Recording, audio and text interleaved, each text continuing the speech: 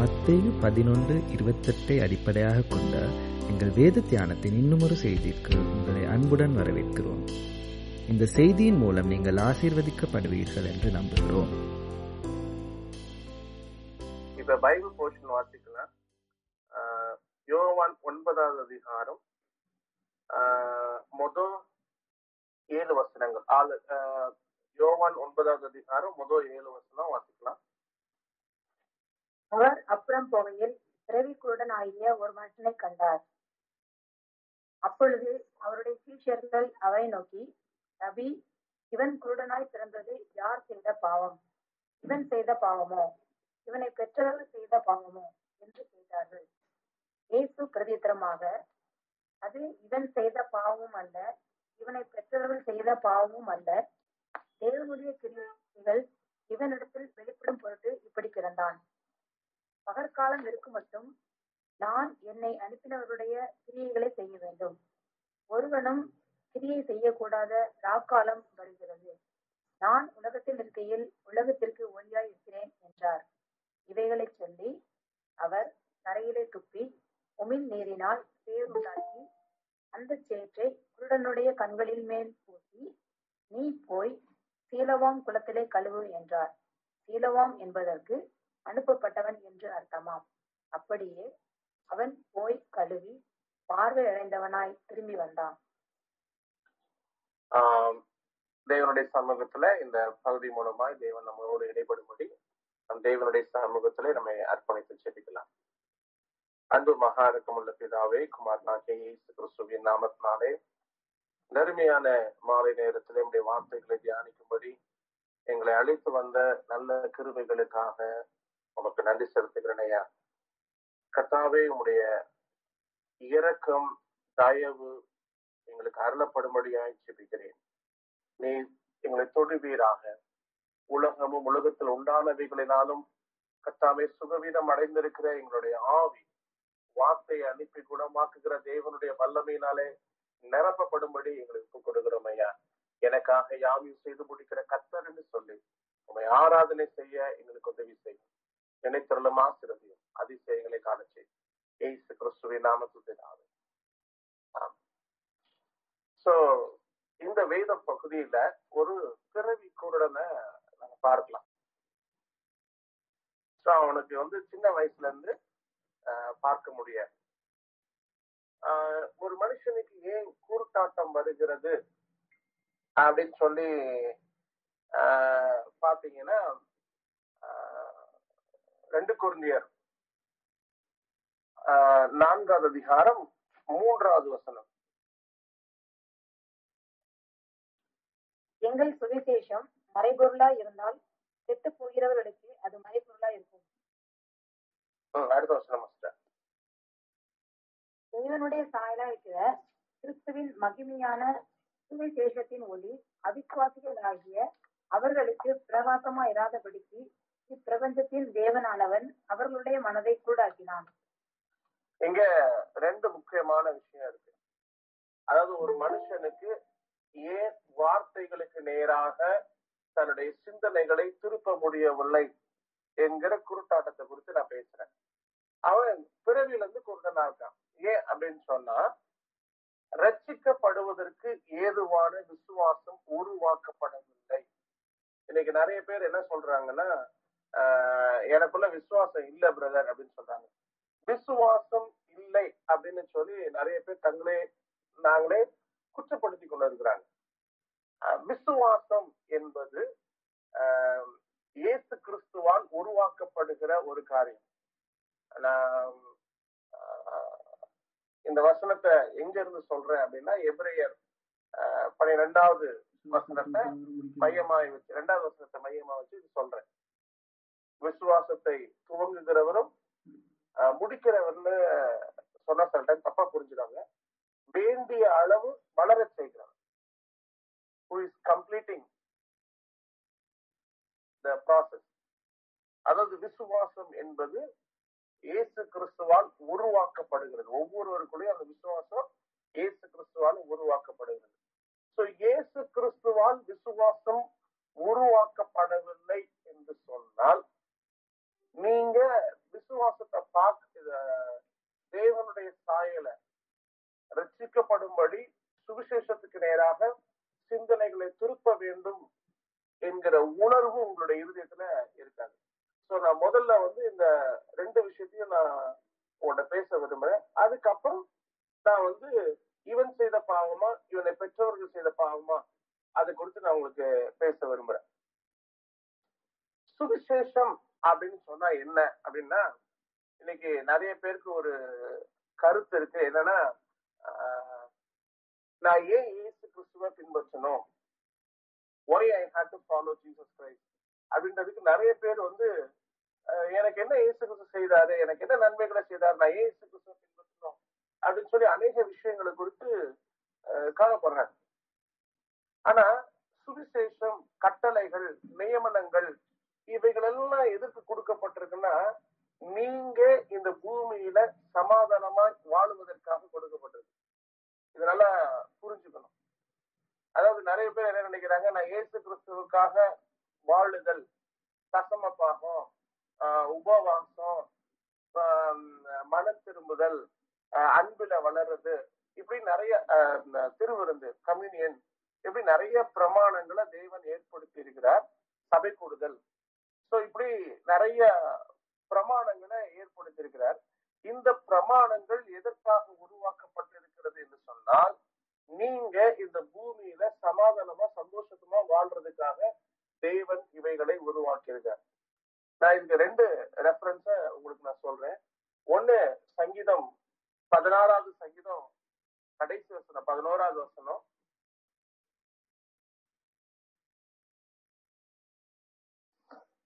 ஜீவ மார்க்கத்தை எனக்கு தெரியப்படுத்துவீர், உம்முடைய சமூகத்தில் பரிபூரண ஆனந்தமும் உம்முடைய வலது பாரிசத்தில் நித்திய பேரின்பமும் உண்டு.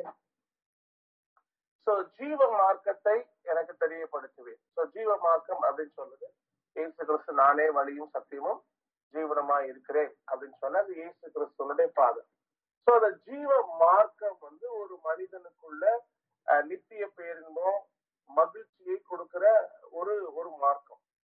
ஒருவேளை உங்க வாழ்க்கையில நிறைய பேர் என்ன நம்புகிறாங்க, நான் என்னுடைய மனசு விரும்புகிறபடி நான் வாழ்ந்தால் சமாதானமா இருக்க முடியும், சந்தோஷமா இருக்க முடியும், நான் இருதயத்துல என்னெல்லாம் பிளான் பண்றேனோ அதெல்லாம் எனக்கு கிடைச்சிச்சுன்னா சமாதான சந்தோஷம் இருக்கும் அப்படின்னு சொல்லி சிலவங்க நம்புறாங்க. சோ இந்த நம்பிக்கை தவறான நம்பிக்கை. உண்மை என்ன அப்படின்னு சொன்னா, எப்ப உங்களுடைய விசுவாசம், உங்களுடைய எண்ணங்கள் மாற்றம் அடைந்து, அது திருப்பி சொல்றேன், மனுஷனுக்கு செதையாய் தோன்றுகிற வழிகள் உண்டு, அதனுடைய முடிவு மரணம். ஒருவேளை நம்ம இந்த பூமியில நம்ம விரும்புறபடி வாழ்ந்தோம் அப்படின்னு சொன்னா, அதனுடைய முடிவு என்ன நடக்கும் அப்படின்னு சொன்னா, அது மரணமா இருக்கும், அது நம்மள அழிஞ்சிரும். அதுக்கு ஒரு நல்ல உதாரணம் என்னன்னா, பிராடிகல், இளையகுமாரன். அவன் தான் விரும்புறபடி எல்லாத்தையும் செலவிடணும் அப்படின்னு நினைச்சான். அவனுக்கு சட்டம் வேண்டாம், கட்டுப்பாடு வேண்டாம், தகப்பனுடைய ஆளுகை வேண்டாம். He doesn't want the father to rule him. He doesn't want to be controlled by the law. He doesn't want anything to control him. நிறைய பேருக்கு அது விரும்புறாங்க. ஏன்னா நம்மளுக்கு இஷ்டப்படி வாழ்ந்தா நமக்கு சந்தோஷமா இருக்க முடியும். அடுத்த ரெஃபரன்ஸ் Colossians 1:16-17.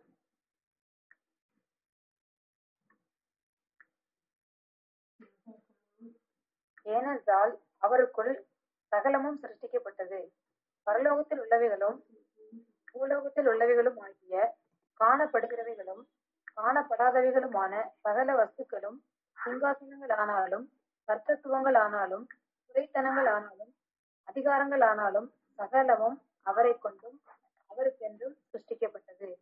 அவர் எல்லாவற்றிற்கும் முந்தினவர், எல்லாம் அவருக்குள் நிலை நிற்கிறது. சோ இங்க இயேசு கிறிஸ்து ரொம்ப சிம்பிளான ஒரு வெளிப்பாட அப்போஸ்தலனாகிய பவுலுக்கு கொடுத்திருக்காங்க. எல்லாம் இயேசு கிறிஸ்துவுக்காக உருவாக்கப்பட்டிருக்கு. இப்ப நீங்க சந்தோஷமா இருக்கணும்னா என்ன செய்யணும்? இயேசு கிறிஸ்துவுக்கு பிரியமாக வாழுகிறது மாத்திரமே சந்தோஷமான வாழ்க்கை. இப்ப நான் அடிக்கடி இந்த பொய் சொல்றது குறித்து மட்டும் நான் அடிக்கடி பேசிட்டே வந்தேன். ஏன் அப்படின்னு சொன்னா, ஒரே ஒரு எக்ஸாம்பிள் நான்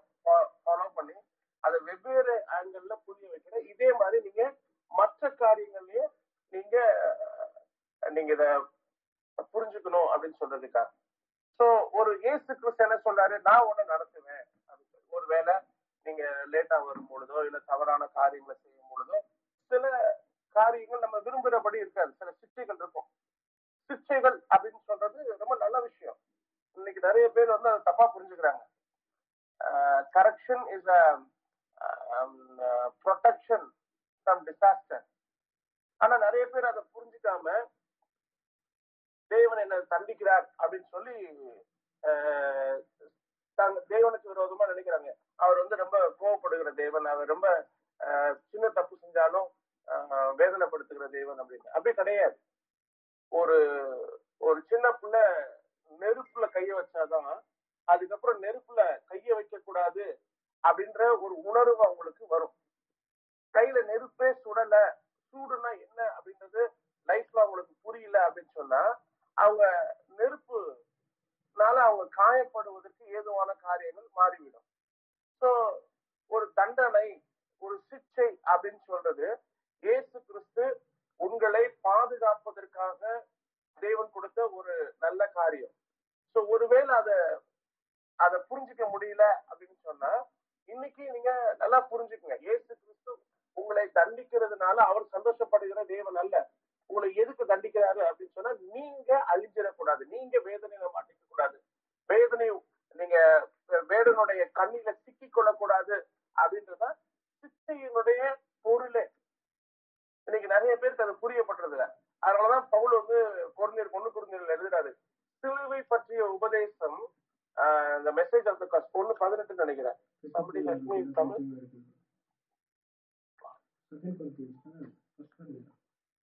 சிலுவையை பற்றிய உபதேசம் பைத்தியமா இருக்கிறது, நமக்கும் அது தேவ பலனா இருக்கிறது. தேவ பலனாய் இருக்கிறது சிலுவை பற்றிய உபதேசம். எபிரேயர் 12வது அதிகாரத்துல சிக்ஷையை குறித்து சொல்லப்பட்டிருக்கு. யாக்கோபு 1வது அதிகாரத்துல சிக்ஷையை பற்றி சொல்லியிருக்கு. சிக்ஷை ஒரு மனிதனுடைய வாழ்க்கையில ரொம்ப ரொம்ப ரொம்ப முக்கியமான விஷயம். அதாவது சிக்ஷைக்கும் அழிவுக்கும் வித்தியாசம் தெரியாம இருக்காங்க, ரெண்டையும் குழப்பிக்கிறாங்க.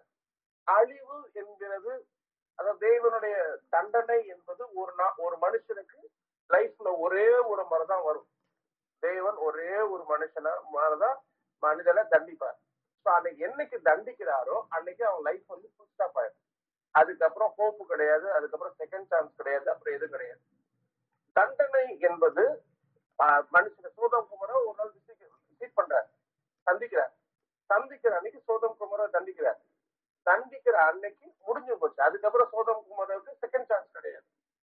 சோ என்னைக்கு மனுஷனை தேவன் தண்டிக்கிறாரோ அன்னைக்கு அது முடிஞ்சு போச்சு. நோவாவின் காலத்துல தண்டிக்கிறார், முடிஞ்சிச்சு, அவ்வளவுதான். அதுக்கப்புறம் அவங்க எவ்வளவு கதறினாலும் அவர் கேட்கல. சோ தண்டனை என்பது வேறு, சிக்ஷை என்பது வேறு. ஒவ்வொரு நாளும் நம்ம சிக்ஷிக்கப்படுகிறோம், காலைதோறும் நம்ம தண்டிக்கப்படுகிறோம். சோ என்ன செய்யறாரு, ஒவ்வொரு நாள் காலையிலையும் நீங்க செஞ்ச தப்பு அப்படின்னு உணர வைக்கிறார். நம்ம என்ன பண்றோம், தண்டிக்கப்படக்கூடாது என்று சொல்லி ரிபல் பண்றோம். எப்படி பண்றோம், கர்த்தாவே எனக்கு நான் தப்பு செஞ்சுட்டேன் ஆனா தண்டனை கிடைக்கூடாது.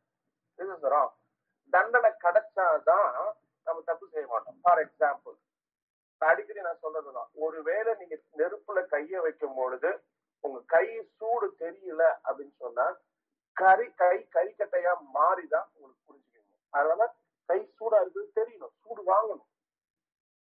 சைக்கிள் ஓட்டும் போது சொல்லுவாங்க, கீழே 4 தட்டி உருந்தாதான் கத்துக்குவீங்க. சோ என்னைக்கும் வந்து நம்மளுக்கு நிறைய விஷயம் தெரியாததுனால, அடிபடாதனால அநேக காரியங்களை கத்தல் செய்யற நன்மைகளை புரிஞ்சுக்க முடியல. சோ சிக்ஷை என்பது ரொம்ப முக்கியமான ஒரு விஷயம். சோ இங்க இயேசு கிறிஸ்து ஒரு மனுஷன் சந்தோஷமா இருக்கிறதுக்கு தான் இவைகள் எல்லாம் வச்சிருக்காரு. ஆனா மனுஷன் என்ன பண்றான், இந்த தேவனுடைய பிரமாணத்தை விட்டு விலகிறதுனால சந்தோஷமா இருக்க முடியும் அப்படின்னு நினைக்கிறாங்க. அங்கதான் ப்ராப்ளம் ஆரம்பிக்குது, அங்கதான் குருட்டுத்தன்மை வருது. தேவனுடைய சாயலை பார்க்க முடியல, தேவனுக்கு ஏற்றபடி வாழ முடியல. ஒருவேளை நீங்க மனம் திரும்ப ஒப்பு கொடுத்தீங்கன்னா, தேவனுடைய சாயல் இன்னது என்பதை அறிந்து கொள்ள ஒப்பு கொடுத்தீங்கன்னா, 2 கொரிந்தியர் the veil is removed.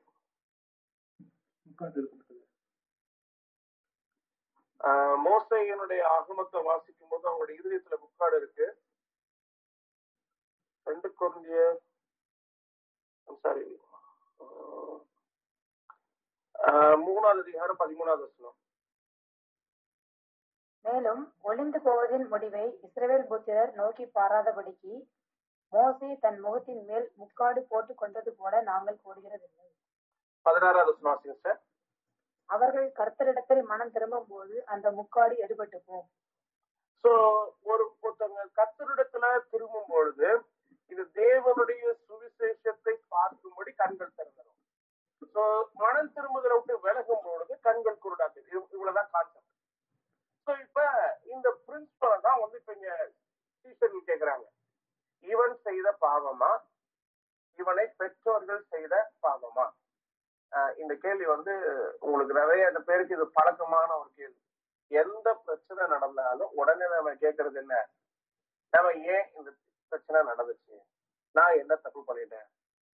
நிறைய பேர் நல்லா கேள்வி கேட்பாங்க. நான் பாவம் செஞ்சிருக்கேன், பிசாசுனால உண்டாயிருந்தேன், அப்ப நான் பிசாசினோட பொசஸ் ஆயிருக்கேனா? நான் பிசாசின் ஆளுகையில இருக்கேனா? அப்ப நான் பாவத்துக்கு அடிமையா இருக்கேனா? நான் தேவனை விட்டு தூரமா போயிட்டேனா? அப்படின்னு இத நான் ஒரு சின்ன ஒரு வார்த்தையினால சொல்ல விரும்புறேன். ஒரு மனுஷனுக்கு ஹார்ட் அட்டாக் வருது அப்படின்னு சொன்னா செத்துக்கிட்டான்னு அர்த்தம் இல்லை. ஹார்ட் அட்டாக் வந்துச்சுன்னா அது மரணத்துக்கு ஏதுவான ஒரு வியாதின்னு அப்படின்னு சொல்றோம். ஹார்ட் அட்டாக் வந்த எல்லாருமே சாக போறது இல்லை. ஹார்ட் அட்டாக் வந்த எல்லாருமே இருதய நோயினால சாக போறது இல்லை. ஸோ வியாதியா இருப்பது வேற, மரணத்துக்கு எதுவான வியாதியா இருப்பது வேற, பலவீனமா இருப்பது வேற, மரணம் அடைதல் என்பது வேற. ஸோ பிசாசனுடைய ஆளுகைக்கு போயிட்டீங்க, பிசாசனுடைய பிள்ளையா மாறிட்டீங்க அப்படின்னு சொன்னா நீங்க முற்றுமுடிய ஆவிக்குரிய மரணத்தை அடைந்திருக்கிறீர்கள் என்று சொல்லி அர்த்தம். அவங்களுக்கு எவ்வளவுதான் பாம்பாட்டிகள் வினோதமாய் ஊதினாலும் செவிக்கூடாது செவிட்டு விதியின போல அவங்களுடைய இருதயம் இருக்கும். அவங்களால புரிஞ்சுக்க முடியாது. ஸோ ரொம்ப முக்கியமான விஷயம் அப்படின்னு சொன்னா, ஒவ்வொரு மனிதர்களுக்குள்ள இருக்க வேண்டிய முக்கியமான விஷயம் என்ன அப்படின்னு சொன்னா, இத கேள்வி கேட்கறதுல ஞானமா கேட்கணும். ஏன் இந்த பிரச்சனை வந்துச்சு, இந்த கேள்வி எப்படி கேட்டிருக்கலாம் அப்படின்னு சொன்னா, ஒருவேளை இந்த குருட்டுத்தன்மை இந்த குருடனுக்கு பாரமா இருக்கா இல்லையா? அதாவது சுகம் அப்படின்னு சொல்றது என்ன, பலவீனம் என்ன அப்படின்றத முதல்ல நீங்க புரிஞ்சுக்கணும். இன்னைக்கு எல்லாருக்கும் கண்ணு தெரியுது, அதனால எனக்கு கண்ணு தெரியல. எல்லாருக்கும் கருப்பு முடி இருக்கு, எனக்கு மட்டும் வெள்ளை முடி இருக்கு. எல்லாம் சுகமா இருக்காங்க, நான் மட்டும் சுகமீனமா இருக்கேன். இது கம்பாரிசன். இது கட்டளையை மீறுதல். பிறனுக்குண்டான யாதொன்றையும் இச்சையாது இருப்பாயாக. என் லைஃப்ல ஒரு ஒரு 15 வருஷத்துக்கு முன்னாடி எதெல்லாம் எனக்கு பிரச்சனைன்னு சொன்னாலும் அவைகளுக்காக நான் நன்றி சொல்றேன். நம்பர் 1, எனக்கு ஹை டயபெட்டிக் இருந்துச்சு. ஐஷுக்கு தெரியும், கண்ட்ரோல் ஆகாத டயபெட்டிஸ் இருந்துச்சு. நான் அந்த டயபெட்டிக்னால, சக்கரை வியாதினால கஷ்டப்படும் பொழுது அநேக நேரத்துல எனக்கு கேள்வி கேட்டிருக்கேன், எதுக்கு எனக்கு உள்ளும் புறமும் இவ்வளவு வேதனை இருக்கு, கர்த்தர் எனக்கு எப்படியாவது இதை சுகம் கொடுத்திருந்தா நல்லா இருக்குமே அப்படின்னு. ஆனா நான் மனம் திரும்புற வரைக்கும் கர்த்தர் எனக்கு அந்த டயபெட்டிஸ்ல இருந்து விடுதலையாகிறதுக்கு வழியை காட்டல. என் மாம்சத்தையும் அதன் ஆசை இச்சைகளையும் சிலுவில வரைகிற வரைக்கும். ஏன்னா அப்ப எனக்குள்ள பயங்கர கோபம் இருந்துச்சு. அதாவது என்னுடைய திருமண வாழ்க்கையில அநேகர் மேல கோபம் இருந்துச்சு. என்னுடைய திருமணத்துல உறவுல இருந்தவங்க மேல எனக்கு பயங்கர கோபம் இருந்துச்சு. அவங்க செய்த தவறுகளை மன்னிக்க முடியல. எனக்கு கொலை செய்யணுன்ற வெறி எனக்குள்ள இருந்துச்சு. அதை கட்டுப்படுத்த முடியல. சோ அந்த நேரத்துல எனக்கு பலன் இருந்துச்சுன்னா கட்டாயம் நேரம் கொலைகாரனா ஜெயில இருந்திருப்பேன். அதுக்கு சாதகமா பிசாசு எனக்கு நிறைய ஆலோசனைகளை கொடுத்தான். எதுக்கு இவ்வளவு கஷ்டப்படணும், பேச வேண்டாம், போய் கடல்ல தள்ளி விட்டுறோம்டா அப்படின்னு. அப்படிலாம் பிசாசு என்னுடைய சிந்தனைகள்ல நிறைய தவறான. ஆனா கர்த்தர் இந்த எதுலையுமே விடாதபடி ஒரு சக்கர வியாதி, கொலஸ்ட்ரால் அப்படின்னு சொல்லி என்ன பாதுகாத்தேன். ஆனா அன்னைக்கு நான் என்ன செஞ்சேன், அந்த வியாதியா பார்த்தேன். இன்னைக்கு நிறைய நேரத்துல சிக்ஷை என்பது தேவன் நம்மளுடைய அழிவில் இருந்து, நம்மளுடைய துன்மார்க்கத்திலிருந்து நம்மளை பாதுகாக்கிற ஒரு பாதுகாவல் என்பதை அறியாதபடி காரியத்தை அறியாத மூடர்களை போல பேசுகிறோம். சோ நல்லா வச்சுக்கோங்க, சிக்ஷை என்பது தேவன் உங்களை பாதுகாக்கிறது, டிசாஸ்டர்ல இருந்து பாதுகாக்கிறது. சோ இது இன்னைக்கு என்ன கேள்வி கேட்கக்கூடாதுன்னா, இன்னைக்கு நான் ஏன் கஷ்டப்படுறேன் அப்படின்னு சொல்லி. சில ஆண்டுகளுக்கு முன்பாக ஒரு பாஸ்டர் வந்து என்ற ஒரு கேள்வி கேட்டாங்க. அவங்க மனைவி வந்து படுத்த படுக்கையா இருந்தாங்க. அப்ப அவங்களுக்கு ஜெபம் பண்ண போனேன். அவங்களுக்கு வீட்டுக்குள்ள நிறைய விக்கிரகங்கள் இருந்துச்சு. சோ நான் அவன சொன்னேன், இந்த விக்கிரகங்கள்லாம் அவங்க வீட்டுக்குள்ள இருக்கு அப்படின்னு. உடனே அந்த பாஸ்டர் உடனே கேள்வி கேட்டாரு, இந்த விக்கிரகத்தை நான் தூக்கி போட்டா எந்திச்சு நடந்துருவாங்களா அப்படின்னு கேட்டாங்க. நான் அவன கர்த்தர் எதுக்கு ஒரு மனிதனுடைய பாவத்தை வெளிப்படுத்துறாரு அப்படின்றத புரிஞ்சுக்க முடியல அப்படின்றதுக்காக நான் வேதனைப்பட்டேன். இன்னைக்கு நான் அதான் சொல்றேன், கர்த்தர் கட்டளைகளை மீறி இருக்க, நீ பொய் சொல்ற, நீ விசுவாசம் இல்ல அவிசுவாசம் இருக்கு, உனக்குள்ள பரிசுத்தம் இருக்கு இல்லாம இருக்கு அப்படின்னு ஏன் சொல்றாரு அப்படின்றத புரிஞ்சுக்கோங்க. நீங்க கஷ்டப்படுறதுக்கு இவன் செய்த பாவமா பெற்றோர்கள் செய்த பாவமான்னு தெரிஞ்சுக்கிறதுக்காக அதை வந்து தேவன் அனுமதிக்கல. அது எதுக்கு அனுமதிச்சிருக்காரு அப்படின்னா, நீ தேவனால பிறந்திருந்தனா பாவம் செய்ய முடியாது. உனக்குள்ள இயேசு கிறிஸ்து விசுவாசத்தை உருவாக்கி இருந்தால் நீ உலகத்தையும் உலகத்துக்கு உண்டானவைகளையும் பார்க்க முடியாது. ரத்தத்தை பற்றும் விசுவாசம் உனக்குள்ள இருந்துச்சுன்னா ரட்சணியத்தின் வஸ்திரத்தை யாரும் கரைப்படுத்த முடியாது. நீ நிர்வாணியாக எண்ணப்பட முடியாது. மாம்சத்தையும் அதையும் ஆசை இச்சைகளின் சிறுவனை அறிந்திருப்பாய் என்று சொன்னால் கிறிஸ்துவோட உறவுல இருப்பீங்க. உலகமும் உலகத்துல உண்டானவைகளும் உங்க கண்ணுக்கு தெரிஞ்சிருக்காங்க. சோ இயேசு கிறிஸ்து எதுக்கு பாவத்தை குறித்து கண்டித்து உணர்த்துகிறாருன்னா, நீ என் உன்னுடைய வாழ்க்கை, you didn't submit your life into my hand. குயவன் கையிலே களிமண்ணை போல உன்னை அர்ப்பணிக்கவில்லை. ரோமர் 6வது அதிகாரம் 14வது வசனம் 15-16. நீங்கள் நியாய பிரமாணத்துக்கு கீழ்ப்பட்டிராமல் கிருபைக்கு கீழ்ப்பட்டிருக்கிறபடியால் பாவம் உங்களை மேற்கொள்ள மாட்டாது. 14வது வசனத்துல என்ன சொல்றாரு? நீங்கள் நியாய பிரமாணத்துக்கு கீழ்ப்பட்டிராமல் கிருபைக்கு கீழ்ப்பட்டிருக்கிறபடினால் சின் வந்து உங்களை ஓவர்பார் பண்ண முடியாது, பாவம் உங்களை மேற்கொள்ள முடியாது. சோ நியாய பிரமாணத்துக்கு கீழ்படுறதுனால பாவம் உங்களை மேற்கொள்ளும். கிருபைக்கு கீழ்ப்பட்டிருக்கும் போது, சிக்ஷைக்கு நீங்க கீழ்பட்டிருக்கும் போது சிக்ஷை உங்களை பாவத்திலிருந்து விடுதலையாக்குவதற்கு உண்மை உள்ளது. அது நீங்க பாவம் செய்யணும்னு நினைச்சாலும் சிக்ஷை விடாது. இப்ப 15வது வசனம் 16வது வசனம். இதனால் என்ன? நாம் நியாய பிரமாணத்துக்கு கீழ்ப்பட்டிராமல் கிருபைக்கு கீழ்ப்பட்டிருக்கிறபடியால் பாவம் செய்யலாமா? கூடாதே. மரணத்துக்கு ஏதுவான பாவத்துக்கானாலும் நீதிக்கு ஏதுவான கீழ்ப்படிதலுக்கானாலும் எதற்கு கீழ்ப்படியும்படி உங்களை அடிமைகளாக ஒப்பு கொடுக்கிறீர்களோ அதற்கே கீழ்ப்படுகிற அடிமைகளா இருக்கிறீர்கள் என்று அறியுங்களா? சோ இங்க என்ன சொல்றாரு? எதற்கு கீழ்ப்படியும்படி அடிமைகளா. சோ 2 முக்கியமான விஷயம், கீழ்ப்படிதல், அடிமை. இந்த 2 வேர்டையும் நல்லா ஞாபகம் வச்சுக்கோங்க. இந்த 2 வேர்டு வந்து இந்த ரோமர்ல மட்டும் பயன்படுத்தப்படல. இந்த எதற்கு கீழ்ப்படியும்படி அடிமைகள், கீழ்ப்படிதல், அடிமைத்தனம் அப்படின்ற 2 வேர்டையும் ஓல்ட் டெஸ்டமெண்ட்ல இருந்து கர்த்தர் சொல்லிட்டே இருக்காரு. நான் சொல்ற வார்த்தைகள்லாம் கீழ்ப்படிஞ்சீங்கன்னா நான் உங்க தேவனா இருக்கேன், நீங்க எங்க ஜனமா இருப்பீங்க. இயேசு கிறிஸ்து பிரீச் பண்ணும்போது இதே பிரின்சிபலை பிரீச் பண்ணாரு. ஆடுகள் என் சத்தத்தை அறிந்திருக்கிறபடினால் எனக்கு செவி கொடுக்கிறது. இதை நல்லா புரிஞ்சுக்கிறதுக்காக இந்த வசனம் வாசிக்கிறேன். Exodus chapter 24 verse 8. எக்ஸோடஸ் யாத்ராகமம், எக்ஸோடஸ் யாத்ராகமம் 24வது அதிகாரம் 8வது வசனம். அப்பொழுது மோசே ரத்தத்தை எடுத்து ஜனங்களின் மேல் தெளித்து இந்த உடன்படிக்கையின் புஸ்தகத்தை எடுத்து ஜனங்களின் காது கேட்க வாசித்தான். அவர்கள் கர்த்தர் சொன்னபடியெல்லாம் செய்து கீழ்ப்படிந்து நடப்போம் என்றார். அந்த கர்த்தர் சொன்னபடியெல்லாம் செய்யறதா அடிமையா மாறுது. சோ இன்னைக்கு அடிமையாகிறது அப்படின்னு சொல்றது வந்து இன்னைக்கு நிறைய பேருக்கு நாங்க சுயாதீன பிரமாணம் அப்படின்னு சொல்லி பண்றாங்க. மனுஷனுக்கு வந்து சுயாதீன பிரமாணம் அப்படின்னு சொல்லி கிடையாது. ஏன்னா சுயாதீன பிரமாணம் இருந்தாலும் தேவனை போல மாறிடுவான். சோ மனுஷன் தேவனுக்கு இணையானவன் அல்ல, தேவனுக்கு அடிமையானவன், தேவனால் உருவாக்கப்பட்டவன் அப்படின்னா என்ன அர்த்தம்? If there is a creation, there is a creator. ஒரு உருவாக்கப்பட்டவைகள் இருந்தா அந்த உருவாக்கப்பட்டவைகள் உருவாக்கினவருக்கு கட்டாயம் அடிமையா இருக்கும். நான் உருவாக்கப்பட்டிருக்கேன், ஆனா நான் தேவனுக்கு அடிமை இல்லை அப்படின்னு சொல்லி யாரும் கிடையாது. நீங்க நம்புறீங்கனாலும் நம்புறனாலும் நீங்க இயேசு கிறிஸ்துவுக்கு அடிமை. ஒரு காரியத்தை நீங்க புரிஞ்சுக்கிறீங்க, இன்னைக்கு இயேசு கிறிஸ்துவ நாமத்தை அறிஞ்சிருக்கீங்க, தேவன் உங்க மேல பாராட்டுன இரக்கம்.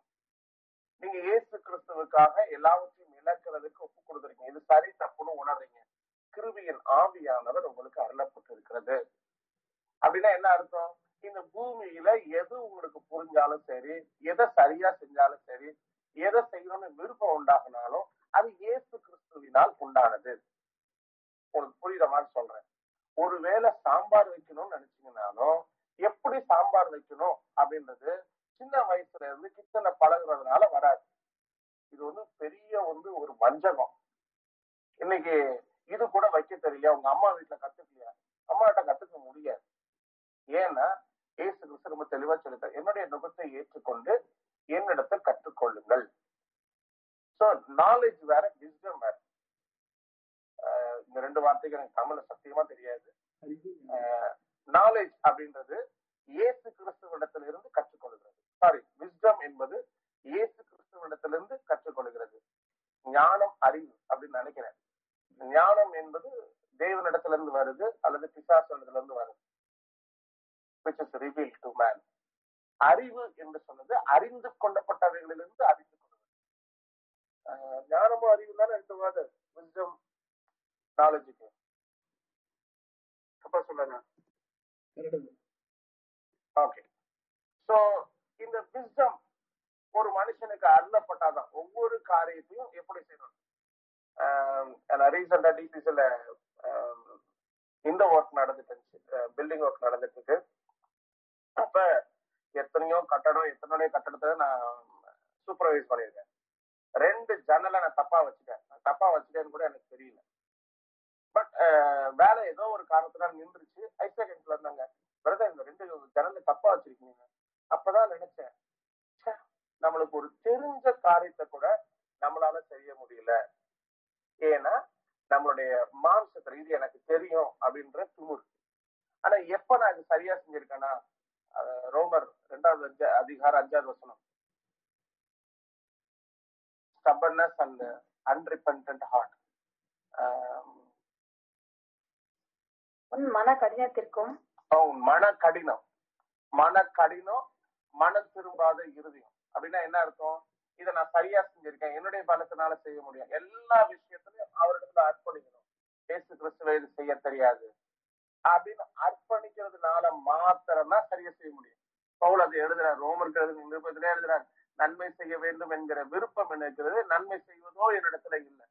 சோ இப்படி ஒவ்வொரு விஷயத்தையும் தேவனுடைய சமூகத்துல உங்களுடைய கரத்துல அர்ப்பணிக்கிறேன்.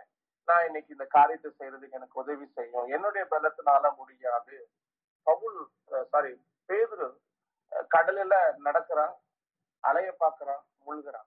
நல்ல நீச்சல் அடிக்க தெரியும். இயேசு கிறிஸ்து அவனை அழைச்சிக்க பொழுது திபேரியா கடற்கரையில அழைக்கும் பொழுது பாவியாக மனுஷன் என்னை விட்டு போகணும்னு சொல்லி கடல்ல குதிச்சு நீந்துறான்.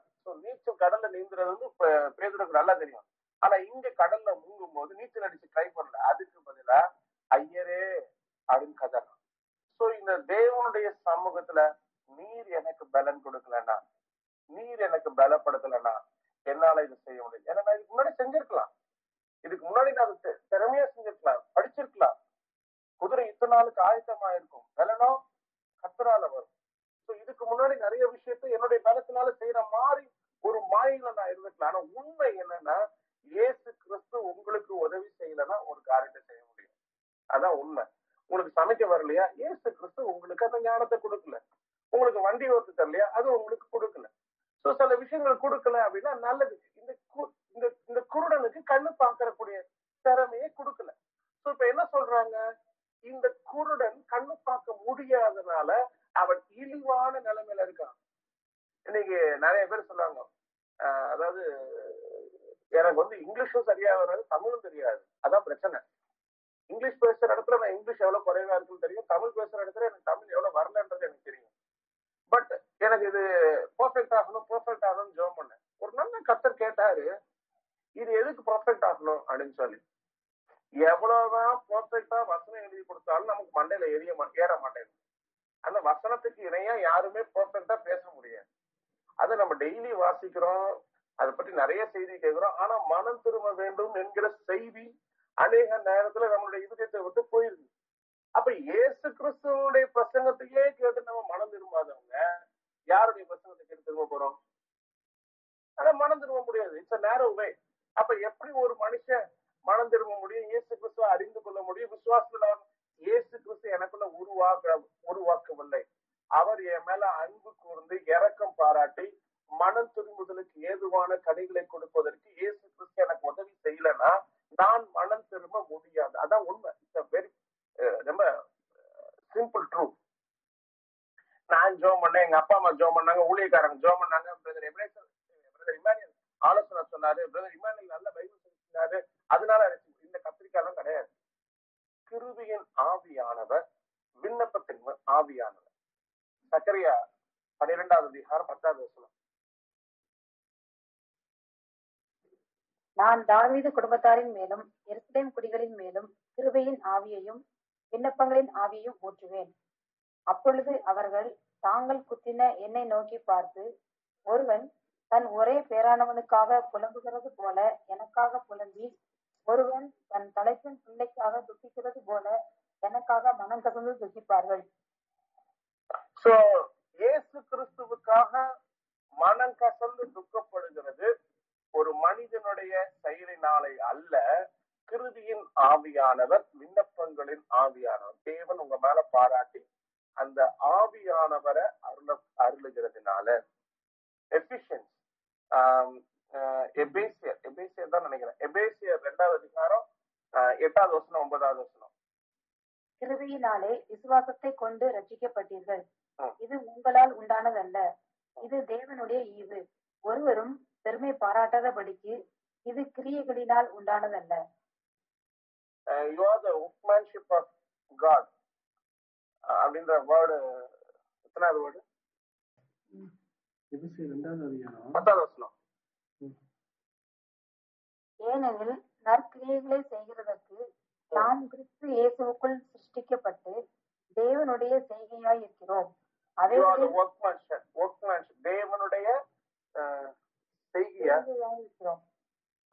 தேவனுடைய செய்கையா இருக்கிறோம். சோ இயேசு கிறிஸ்து உங்களுக்குள்ள கிரியை செய்கிறதுனால நீங்க பரிசுத்தமா இருக்கீங்க.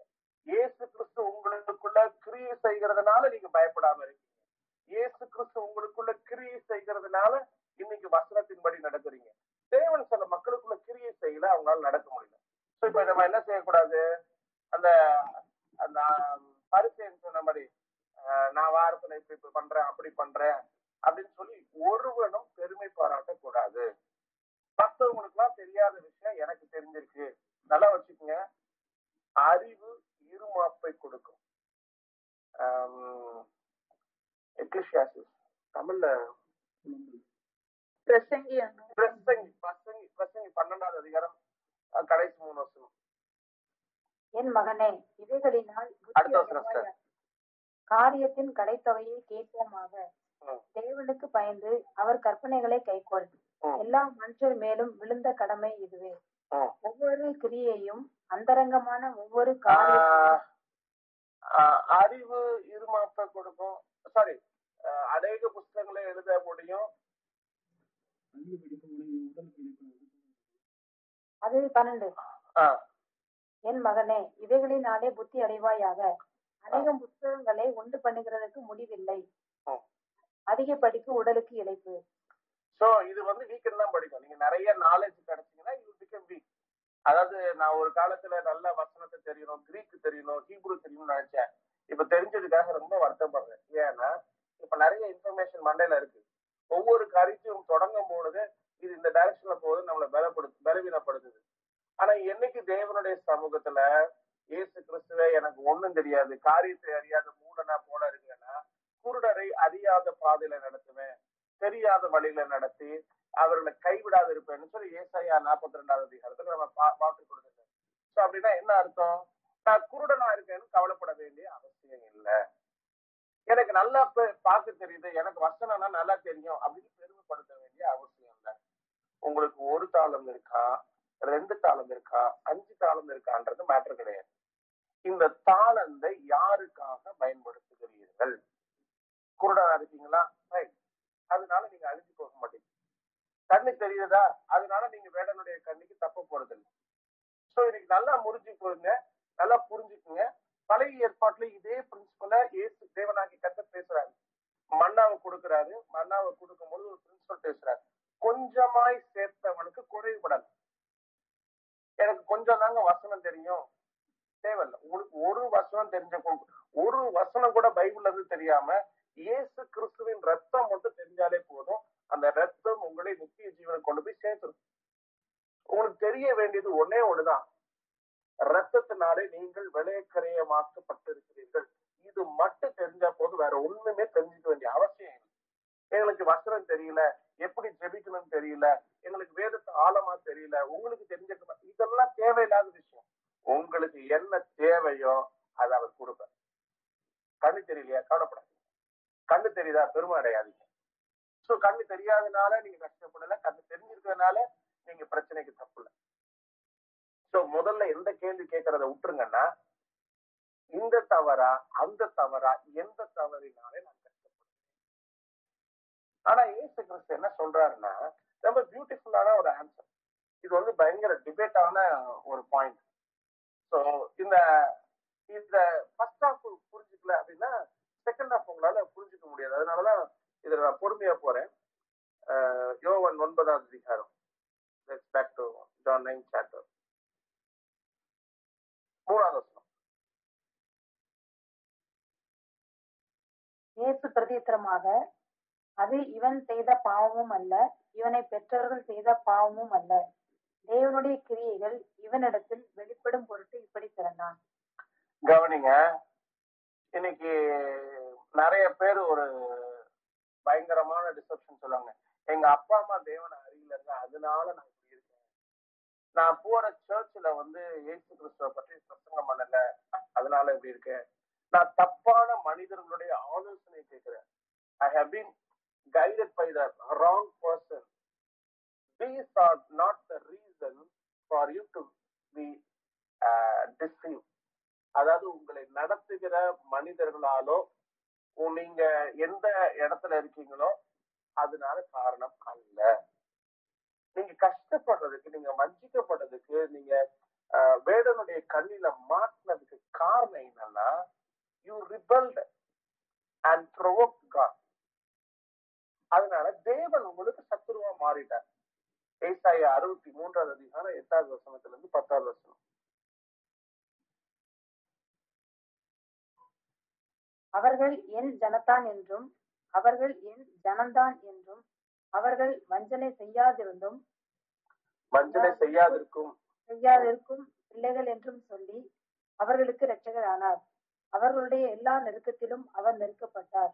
அவருடைய சமூகத்தின் தூதனானவர் அவர் ரட்சித்தார். அவர் தமது அன்பின் நிமித்தமும் தமது பரிதாபத்தின் நிமித்தமும் அவர்களை மீட்டு பூர்வ நாட்களில் எல்லாம் அவர்களை தூக்கி சுமந்து வந்தார். அவர்களோ கலகம் பண்ணி அவருடைய பரிசுத்த ஆவியை விசனப்படுத்தினார்கள். அதனால் அவர் அவர்களுக்கு சத்துருவாய் மாறி அவரே அவர்களுக்கு விரோதமாய் யுத்தம் பண்ணினார். இப்ப யுத்தம் எங்க இருந்து வந்திருக்கு? கண்ணு தெரியாம இருக்கனால இல்ல. உங்களுக்கு கண்ணு தெரியாம இருந்தா உங்களை நடத்திடுவார். குருடரா இருந்தா உங்களை நடத்திடுவார். உங்களுக்கு அவிசுவாசம் இருக்கா, அவர் விசுவாசத்தை உருவாக்கிடுவார். உங்களுக்கு பலன் இல்லையா, பலத்தை உருவாக்கிடுவார். நீங்க காலில் விழுறீங்களா, நீ கால்கள் சறுக்கும் பொழுது கர்த்தாவே உடைய கிருபை உங்களை தாங்கிடும். சோ எல்லாம் உங்களுடைய பிரச்சனைகளுக்கும் பலவீனங்களுக்கும் உங்களுடைய குறைவுகளுக்கும் the blood of Jesus Christ, இயேசு கிறிஸ்து அதை போதுமாக்கக்கூடிய அவர் வல்லமை அவருக்கு இருக்கு. அதான் அவருடைய eternal power and godhead. அவருடைய நித்திய வல்லமை, தெய்வத்துவம். உன்னுடைய பலவீனத்துல என்னுடைய பலன் பூர்ணமாக, அவருடைய வல்லமை போதும் அப்படின்னு சொல்றாரு. ஆனா பிரச்சனை எங்க இருக்கு அப்படின்னு சொன்னா, சோ இந்த தேவனுடைய வல்லமை நமக்குள்ள வருவதற்கு இடம் என்னதுன்னா, இவன் இவ்வளவு நாள் குருடனா பாடு அனுபவிச்சதுக்கு காரணம் என்ன? இன்னைக்கு நிறைய பேர் நான் ஏன் கஷ்டப்படுறேன் அப்படின்றதுக்கு கண்டுபிடிக்கணும்னு நிறைய பேர் ட்ரை பண்றேன். அது ஒரு பிரயோஜனம் இல்லாத ஒரு ஒரு கேள்வி. ஏன் கஷ்டப்படுறீங்க அப்படின்னா, you don't need to find the answer. இன்னைக்கு எனக்கு என்ன நடக்க போகுது, இன்னைக்கு என் லைஃப்ல நடந்த நிறைய பிரச்சனைகள். அதாவது நான் காலேஜ் செகண்ட் இயர் படிக்கும் போது எனக்கு நிறைய ரீசன் இருந்துச்சு. நான் ஏன் பாஸ்டர் ஆகக்கூடாது அப்படின்னு சொல்லி நிறைய ரீசன் வச்சிருந்தேன். என் லைஃப்ல ரொம்ப முக்கியமான ஒரு நபர். அதாவது இன்னைக்கு நான் ஒரு மிருகமா இல்லாம மனுஷனா இருக்கணும்னா எங்க சித்தப்பா தான் காரணம். ஐ லாஸ்ட் மை சித்தப்பா in my college second year, UG second இயர்ல நான் இழந்துட்டேன். ஸோ அந்த காயம், ஸோ அவங்க போனதுனால அவங்க கொடுத்துட்டு போன புறாவை நான் விடக்கூடாது அப்படின்னு புறா ரேஸ் எங்க சித்தப்பா ஃபர்ஸ்ட் இயர் ரேஸ் பண்ணாங்க. அடுத்த வருஷம் அவங்க இறந்துட்டாங்க. அப்ப எங்க சித்தப்பாவையும் அந்த ரேசிங்கையும் ரொம்ப கேவலமா பேசுனதுனால எனக்கு அது வரைக்கும் புறாவை பத்தி ரொம்ப சீரியஸா கிடையாது. சித்தப்பா சொன்னாங்கன்னு வளர்த்துருக்கேன். ஆனா சொன்னதுனால அந்த புறா ரேசிங் என்னன்னு கத்துக்கிட்டு அதை பேசின ஒவ்வொருத்தனையும் கேவலமா ஜெயித்தேன். அவனால எது செய்ய முடியாது அதெல்லாம் செஞ்சு இந்தியா லெவல்ல என்னுடைய ஸ்டாண்டர்டை, என்னுடைய புறா ரேசிங் ஸ்டாண்டர்டை இன்க்ரீஸ் பண்ணேன். ஸோ அதுக்கு அடுத்தது என்ன, இந்த ஊழியக்காரங்க படுற கஷ்டத்தெல்லாம் பார்த்து நம்மளுக்குலாம் அறுவாள் எடுத்து வெட்டிடுவேன், இதெல்லாம் நம்மளுக்கு ஆகாதுன்னு சொல்லி நான் விட்டுட்டேன், வேண்டான்னு சொன்னேன். ஆனா கர்த்தர் எனக்கு ஒரு சபையினுடைய போதகராக இருப்பவருடைய அவசியம் இன்னது என்று சொல்லி அறிந்து கொள்ளும்படி நிறைய பிரச்சனைகளுக்குள்ள நடந்தார். ஒரு முறை எனக்கு நல்லா ஞாபகம் இருக்கு. ஒரு சர்ச்ல சப்ஸ்கிரிப்ஷன் 3 மாசம் தொடர்ந்து அந்த சர்ச்சுக்கு நான் கொடுத்தேன். அவங்க ஒவ்வொரு மாசமா வேண்டாம் வேண்டாம்னு நினைச்சிட்டாங்க. ஸோ இப்படி மேகம் போன்ற திரளான சாட்சிகளையும் வச்சு என்ன நடத்தினார். இன்னைக்கு நிறைய டைம் என்ன அர்த்தம்னா, நம்ம தவறான பாதையில நடத்தும் பொழுது நம்ம நடக்கக்கூடாது அப்படின்றதுக்காக இந்த சிக்ஷைகள், இந்த போராட்டங்கள், இந்த பிரச்சனைகள்லாம் வச்சிருக்காரு. இதை புரிஞ்சுக்காம தேவனை குறை சொல்லக்கூடாது. ஒரு காரியம் வெளிப்படுத்தலையா, சந்தோஷம், இது ஏன் நடந்துச்சு, இது சரியா நடந்திருக்கா, என்ன நடந்திருக்கும். ஒருவேளை நான் காலேஜ் செகண்ட் இயர் படிக்கும் போதே அமெரிக்காவுக்கு போயிருந்தேன்னா இந்நேரம் நான் நாசமாயி குட்டிச்சோரா இருப்பேன். ஸோ எனக்கு இத்தனை ஆண்டுகள் எனக்கு பண்ண. ஏன் நீங்க காலம், சூழ்நிலைகள் இதை குறித்துலாம் கவலைப்படுறீங்க? சில வீட்டுல சொல்லுவாங்க, இவ்வளவு நாள் வயசாயிருச்சு, இவ்வளவு நாட்கள் ஆயிடுச்சு. கவனிங்க, அது உங்களுடைய அவிசுவாசம். ஆபிரகாமை பார்த்து சொன்னாரு, நான் உனக்கு காட்டுகிற தேசத்துக்கு போ அப்படின்னு. அப்படி சொல்லும் போது தன்னுடைய சரீரம் செத்து போனதுல சாராளுடைய கற்பம் செத்து போனதையும் அவன் என்ன இருந்தான். அதுதான் விசுவாசம். விசுவாசம் என்பது ஒரு காரியத்தை தேவன் பார்க்கிற விதமாய் பார்க்கிறது தான் விசுவாசம். சோ ஒருவேளை உங்களுக்கு நான் இன்னைக்கு குருடனா இருக்கேன், அதனால கஷ்டப்படுறேன், இந்த பிரச்சனை ஏன் இது வந்துச்சு அப்படின்னு சொல்லி உங்களுக்குள்ள வருத்தம், பாரம் வந்துச்சுன்னா நீங்க செய்ய வேண்டிய விஷயம் என்னன்னா, இயேசு கிறிஸ்து தன்னுடைய வல்லமையை வெளிப்படுத்துவதற்காக இன்னைக்கு கஷ்டப்படுத்த. தேவனுடைய வல்லமை அப்படின்னா என்ன? எல்லாரும் ரட்சிக்கப்படுவது தேவனுடைய சித்தமாய் இருக்கிறது. சோ நீங்க ரட்சிக்கப்படணும் அப்படின்றதுதான் முக்கியம். சோ இயேசு கிறிஸ்துவனுடைய ஆர்குமெண்ட் என்னன்றது நல்லா புரிஞ்சுக்கணும். நீங்க 2 கண்ணு உள்ளவனா நரகத்திற்கு போகிறதை பார்க்கிலும் ஒரு கண்ணு உடையவனா நித்திய ஜீவனுக்கு போகுது. அதாவது இயேசு கிறிஸ்து ஒரு காரியத்தை கொடுக்கறதுக்கு முன்னாடி இந்த காரியத்தை பெற்றுக்கொள்வதற்கு தகுதியான்னு பார்க்க மாட்டார். இந்த காரியத்தை கொடுக்கறதுனால இவன் நித்திய ஜீவனை இழந்து போயிடுவானா, அதுதான் பார்ப்பாரு. இயேசு கிறிஸ்து செய்யறதுமே எதுனா உங்களுடைய நன்மை. நீங்க நரகத்துக்கு போயிடக்கூடாது, நித்தியமா கஷ்டப்படக்கூடாது. எனவே இன்னைக்கு தனிமைகள், வெறுமைகள், பட்டினிகள், நான் இதை திருப்பி சொல்றேன், திருப்பி உங்களுக்கு புரியுற மாதிரி சொல்றேன். Deuteronomy 8th chapter, 1வது வசனத்துல இருந்து வாசிங்க. உபாகமம் 8வது அதிகாரம் 1வது வசனத்துல இருந்து. நீங்கள் பிழைத்து பெருகி கர்த்தர் உங்கள் பிதாக்களுக்கு ஆணையிட்டு கொடுத்த தேசத்திலே பிரவேசித்து அதை சுதந்திரிக்கும்படி நான் இன்று உங்களுக்கு விதிக்கிற எல்லா கட்டளைகளின்படியும் செய்ய சாவதானமாய் இருப்பீர்களாக. தேவனாகிய கர்த்தர் உன்னை சிறுமைப்படுத்தும்படிக்கும் தம்முடைய கட்டளைகளை நீ கைக்கொள்வாயோ கைக்கொள்ள மாட்டாயோ என்று அவர் உன்னை சோதித்து உன் இருதயத்தில் உள்ளதை நீ அறியும்படிக்கும் உன்னை இந்த 40 வருஷமளவும் வனாந்தரத்திலே நடத்தி வந்த எல்லா வழியையும் நினைப்பாயாக. அவர் உன்னை சிறுமைப்படுத்தி உன்னை பசியினால் வருத்தி மனுஷன் அப்பத்தினால் மாத்திரம் அல்ல கர்த்தருடைய வாயிலிருந்து புறப்படுகிற ஒவ்வொரு வார்த்தையினாலும் பிழைப்பான் என்பதை உனக்கு உணர்த்தும்படிக்கு நீயும் உன் பிதாக்களும் அறியாதிருந்த மன்னாவினால் உன்னை போஷித்தார். அதாவது உங்களுக்கு புரிய மாட்டேங்குது என்னன்னா, வார்த்தையினால் மனிதன் பிழைக்கிறான். உங்களுடைய அறிவுனால இல்ல, பணத்தினால இல்ல, உங்களுடைய பலத்தினால இல்ல, தேவனுடைய வார்த்தையினாலே பிழைக்கிறீங்க. ஃபார் எக்ஸாம்பிள், இன்னைக்கு டைஜஷன் ஆகணும் அப்படின்னு சொன்னா, நீங்க சாப்பிட்ட சாப்பாடு செரிக்கணும் அப்படின்னா என்ன செய்யணும்? டைஜன் எடுக்கணும். இல்ல, அவர் சொன்னா செரிக்கும், இல்லைன்னா செரிக்காது. சில ஆண்டுகளுக்கு முன்னாக ஒரு சம்பவம் நடந்துச்சு. என்ன சம்பவம் அப்படின்னா, டிபிசில நைட்டு சாப்பாடு மீட்டிங் முடிச்சுட்டு சாப்பிட்றதுக்கு நான் உட்கார்ந்தேன். நான் முதல் ஆளை சாப்பிட உட்கார்ந்தேன். ஸோ எனக்கு சப்பாத்தி போட்டு கொடுத்தாங்க. சப்பாத்தி சாப்பிடும்போது சப்பாத்தி இனிச்சிச்சு. ஸோ ஏதோ புதுசா ஏதோ டிஷ்ஷை ட்ரை பண்ணிருக்காங்க, சப்பாத்தி இனிக்குது அப்படின்னு சொல்லி சாப்பிட்டு முடிச்சிட்டேன். 4 சப்பாத்தி 5 சப்பாத்தி நல்லா சாப்பிட்டு முடிச்சிட்டேன். முடிச்சுட்டு அடுத்தவங்க உட்கார்ந்தாங்க, அவங்களுக்கு இனிச்சிச்சு. அவங்க இனிச்ச உடனே அவங்க வந்து சப்பாத்தி போட்ட உடனே மாவு கெட்டிருக்கு அப்படின்னு சொன்னாங்க. மாவு கெட்டிருக்கா? ஐயோ பிரதர் இப்பதானே சாப்பிட்டு போனாங்க அப்படின்னு சொல்லி நான் உடனே சொன்னேன், கர்த்தர் எனக்கு நீங்க என்ன தேவை வேணுமோ அத கொடுத்திருக்காரு. எனக்கு இன்னைக்கு இனிப்பான சப்பாத்தி வேணும் அப்படின்னு சொன்னனால கர்த்தர் இதை கொடுத்திருக்காரு அப்படின்னு சொல்லி. சோ ஒருவேளை உங்க வாழ்க்கையில சில குறைவுகள், சில பலவீனங்கள், சில வேதனையான சூழல், வனாந்தரங்கள் நடத்திட்டு போறாரு அப்படின்னு சொன்னா, உங்களுடைய வாழ்க்கை நித்திய ஜீவனை இழந்து போயிடக்கூடாது. சோ என்ன பிரச்சனை? ஒண்ணு, இதை அக்செப்ட் பண்ணு, எனக்கு இதுதான் தேவை, எனக்கு என்ன தேவை என்று சொல்லி தேவன் அறிந்திருக்கிறார். நான் அழிக்கப்படக்கூடாது அப்படின்னு சொல்லி இதை கொடுத்திருக்காரு. எனவே தேவனை அறிந்தும் அவரை தேவன் என்று மகிமைப்படுத்தி அவரை ஸ்தோத்திரம் பண்ணீங்கன்னா, கர்த்தாவே வனாந்தரத்துக்காக ஸ்தோத்திரம், இந்த சூழ்நிலைகளுக்காக ஸ்தோத்திரம், இந்த நெருக்கத்துக்காக ஸ்தோத்திரம் அப்படின்னு சொல்லி பவுலும் சீலாவும் போல தேவனை துதிச்சீங்கன்னா அவர் உங்களை சரியாகிறார்.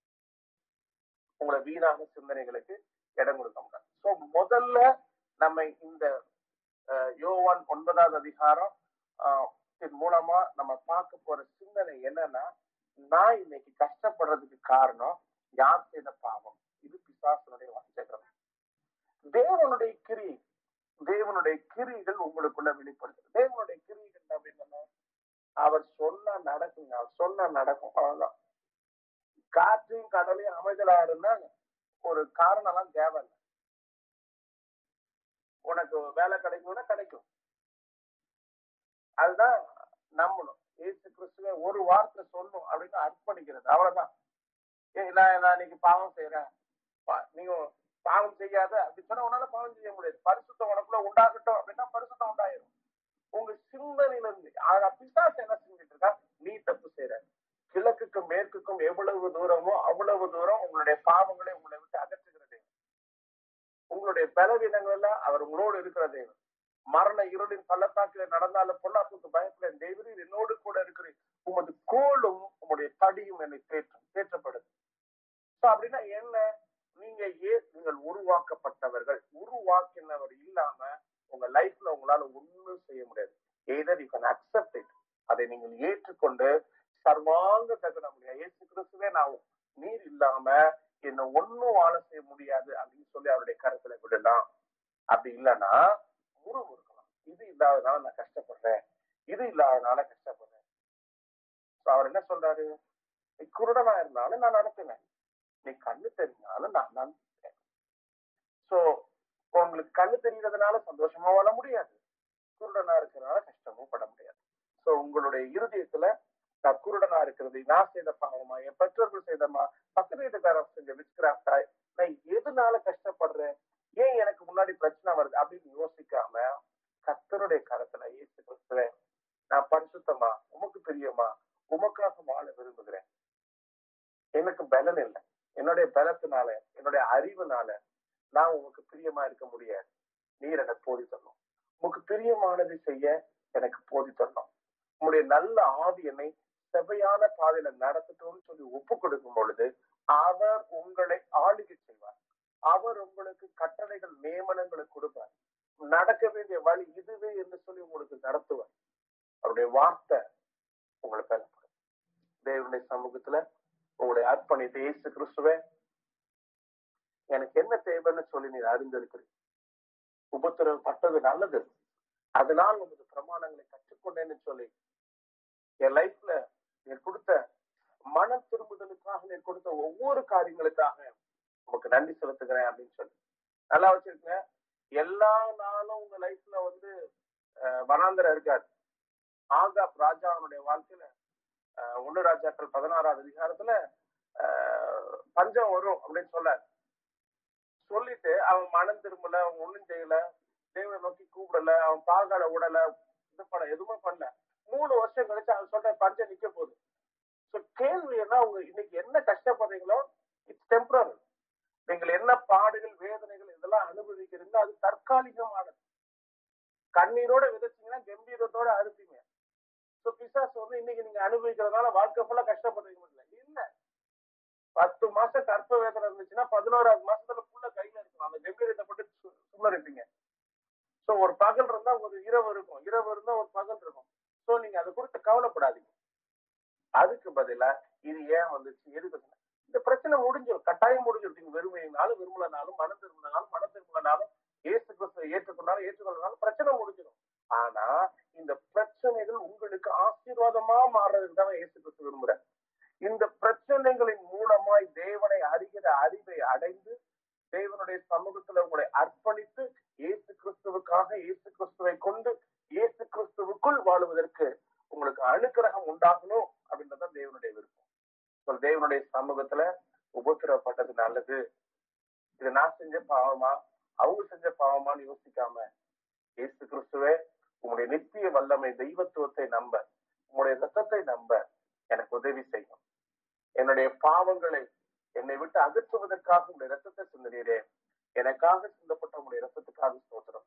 உங்களுடைய ரத்தத்தை பற்றும் விசுவாசத்தினாலே பலனடைய உமக்காக வாழ என்னை அர்ப்பணிக்கிறேன் என்று சொல்லி அர்ப்பணித்து ஜெபிக்க முடியுமா?